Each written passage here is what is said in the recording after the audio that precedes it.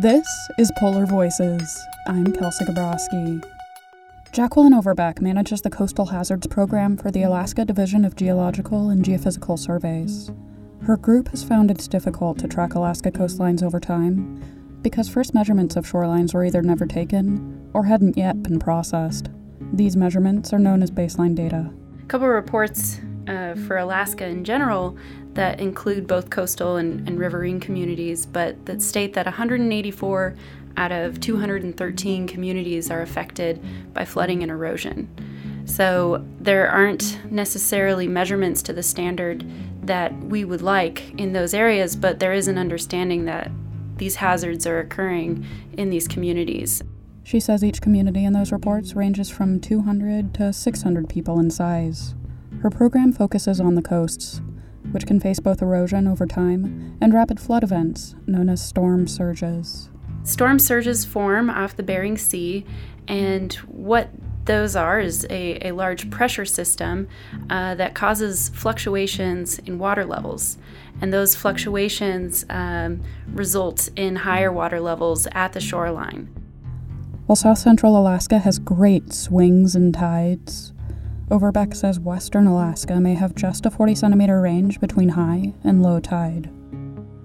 And what's unique for Alaska is that these storms have been occurring through time. However, if there isn't sea ice in the ocean during the storm surge, the storm can be enhanced. Sea ice dampens wave action in the ocean, and landfast ice protects the shore during strong winter storms. As there is less sea ice in the ocean, so is there also less of this protective barrier, even if storms stay the same. So storm surges generally follow a similar track due to climate patterns, but Norton Sound in particular is subject to storm surge flooding because it's such a shallow embayment. So floodwaters are pushed into that bay and are enhanced because of that really shallow environment. Go to a map and draw a level line from Fairbanks, Alaska, west to the coast. You end up in a corner of coastline just between the Alaska Peninsula and the Yukon-Kuskokwim Delta. That's Norton Sound. It's home to communities such as Koyuk, Shaktoolik, Unalakleet, and St. Michael. It creates a need for understanding storms better, making measurements before and after storms to quantify how much change is occurring. Some of these changes are almost instantaneous due to extreme events. Not all coastal concerns are caused by climate change, but rising sea levels and stronger storm surges only add to the cumulative erosion from natural disasters. For example, the southern coasts of Alaska are particularly susceptible to tsunamis, triggered by earthquakes. Here, the Pacific Plate is gradually moving northwards, slipping past the west coast of Canada, but getting jammed under the southern coast of Alaska. So tsunamis and earthquakes are, while not synonymous, closely related. I describe tsunamis as being our biggest earthquake hazard. That was Michael West, director of the Alaska Earthquake Center and Alaska state seismologist. So tsunamis are caused when an earthquake actually displaces the seafloor.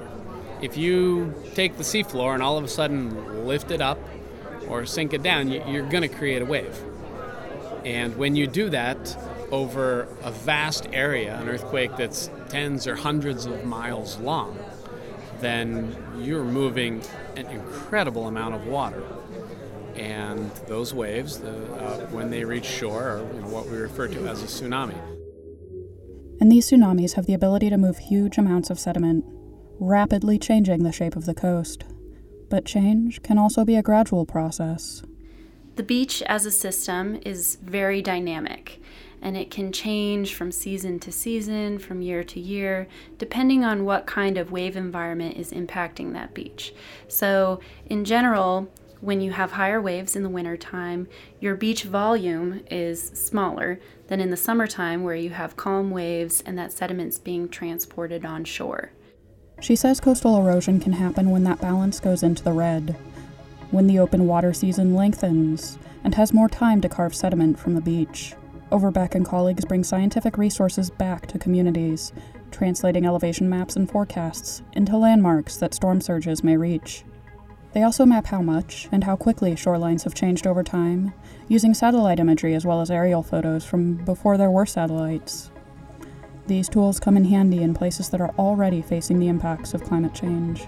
And anytime we go, we talk to anyone who's walking down the beach and explain what we're doing there. And there are always stories that these people have. Many of these stories have been about sea ice and the later formation of sea ice or the earlier breakup of sea ice. There are times when a single bad storm can make it seem like the problem is worse than it is. So Overbeck and her team step in to monitor whether a shoreline is forecast to erode away. Sometimes events can happen where you have a large amount of erosion, but that environment is in long-term stability or long-term accretion, where sediment is actually contributing to growth of the beach. Barrett Ristroff is the Pacific Policy Director of Pacific Environment and says in the future she would like to work more on flooding and erosion issues. Probably Kivalina and Shishmaref are so tired of being the poster children of climate change and having articles written about them in The Guardian or somewhere else about their situation, and then no one coming up with money or actually helping them move. Kivalina and Shishmaref are Alaska villages on sand spits surrounded by the Chukchi Sea. Rapid warming in the Arctic is causing permafrost to thaw in some areas, making the coasts around these villages more susceptible to erosion caused by storms, tides, and waves. Reduce the amount of time the sea stays frozen each year, and add in rising sea levels, and these settlements are expected to be erased within the next decade. Some buildings in these communities are slipping into the sea. Others are being dragged back away from the beach. Although some people are trying to relocate, the reality of packing up a whole village is proving difficult. Relocation is hot to talk about, but then there's communities who want to stay in place, and there's plenty of flooding and issues going on in interior Alaska. Probably no one's heard that 2 interior Alaska communities already did relocate. It doesn't get very much publicity, and how do they manage to do it, and can other people learn from it? Those communities are Eagle Village and Alatna, which moved with FEMA Hazardous Mitigation Program funds in 2009 and 1994, respectively. The first step when working with communities will be acknowledging just how big Alaska is. The state is dynamic both geologically and culturally, with 20 federally recognized indigenous languages. So we do geohazard mapping, or we have done geohazard mapping every summer I was participated for 3 years in a row, so we visited about 9-10 communities on the West Coast. Each of these communities is so different. Not only the people and the infrastructure that's there, but the coastal environment is very different. So you can't ask the same questions of each coastal environment. You have to take your baseline data and then develop your questions. But from a geophysical and cultural standpoint, that doesn't necessarily mean the work is overwhelming.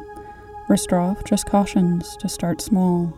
It's critical to get to know people and their issues. Me personally, I feel like if an organization wants to make a difference, well, find a community, find a small thing, and go there and make a difference. You don't have to have some big save the world agenda, because you're not going to save the world. So you can find a niche issue and go with it and help a community, then you've already done something. To hear more from Alaska erosion experts, or to listen to more episodes of this program, visit the Polar Voices page at thepolarhub.org. Polar Voices is produced by the UA Museum of the North in collaboration with the Arctic Institute of North America as part of the Polar Learning and Responding Climate Change Education Partnership.